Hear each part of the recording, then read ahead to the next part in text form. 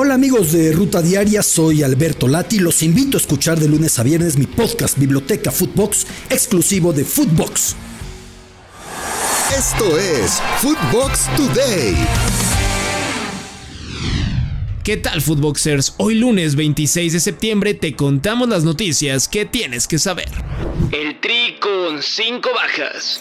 La Dirección de Selecciones Nacionales informó que 5 elementos estarán de baja durante el resto de la fecha FIFA y reportarán con sus equipos para continuar con su trabajo físico. Los hombres de los que se habla son Rogelio Funes Mori, Luis Romo, Jorge Sánchez, Raúl Jiménez y Héctor Herrera.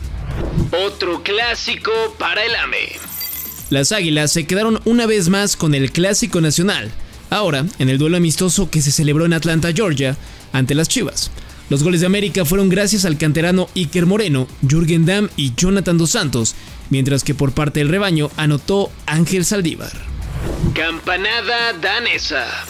Dinamarca dio la sorpresa en la UEFA Nations League al pegarle en casa 2-0 a Francia con goles de Damsgaard y Skop Olsen. Hay que mencionar el gran partido y las asistencias que dio Christian Eriksen. Con esta victoria, los daneses se ubicaron en el segundo puesto del grupo con 12 unidades, mientras que Francia se salvó del descenso tras la derrota de Austria. Croacia al Final Four. Los croatas avanzaron en primer lugar de su grupo al derrotar 3-1 a Austria en la última jornada de esta UEFA Nations League con goles de Luka Modric, Marko Livaja y Dejan Lovren, mientras que por parte de los austriacos anotó Christoph Baumgartner. Con esta derrota, Austria descendió a la Liga B. Chicharito intratable. Javier Hernández llegó a 17 goles con Los Ángeles Galaxy en esta campaña de la MLS para así igualar su marca de más anotaciones en una sola campaña. Su mejor cosecha había sido con el Bayer Leverkusen en la temporada 2015-2016. Polonia despierta. El cuadro polaco consiguió una importante victoria de visitante al derrotar por la mínima a Gales y mantiene su paso sólido rumbo al Mundial de Qatar 2022. Robert Lewandowski apareció con una asistencia y sigue siendo la cara de este equipo. Países Bajos clasificados.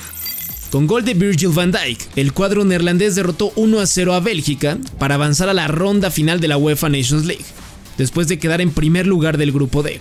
El Final Four lo disputarán en el mes de junio del 2023. Más actividad europea. Este lunes se llevarán a cabo varios duelos de la última jornada de la UEFA Nations League.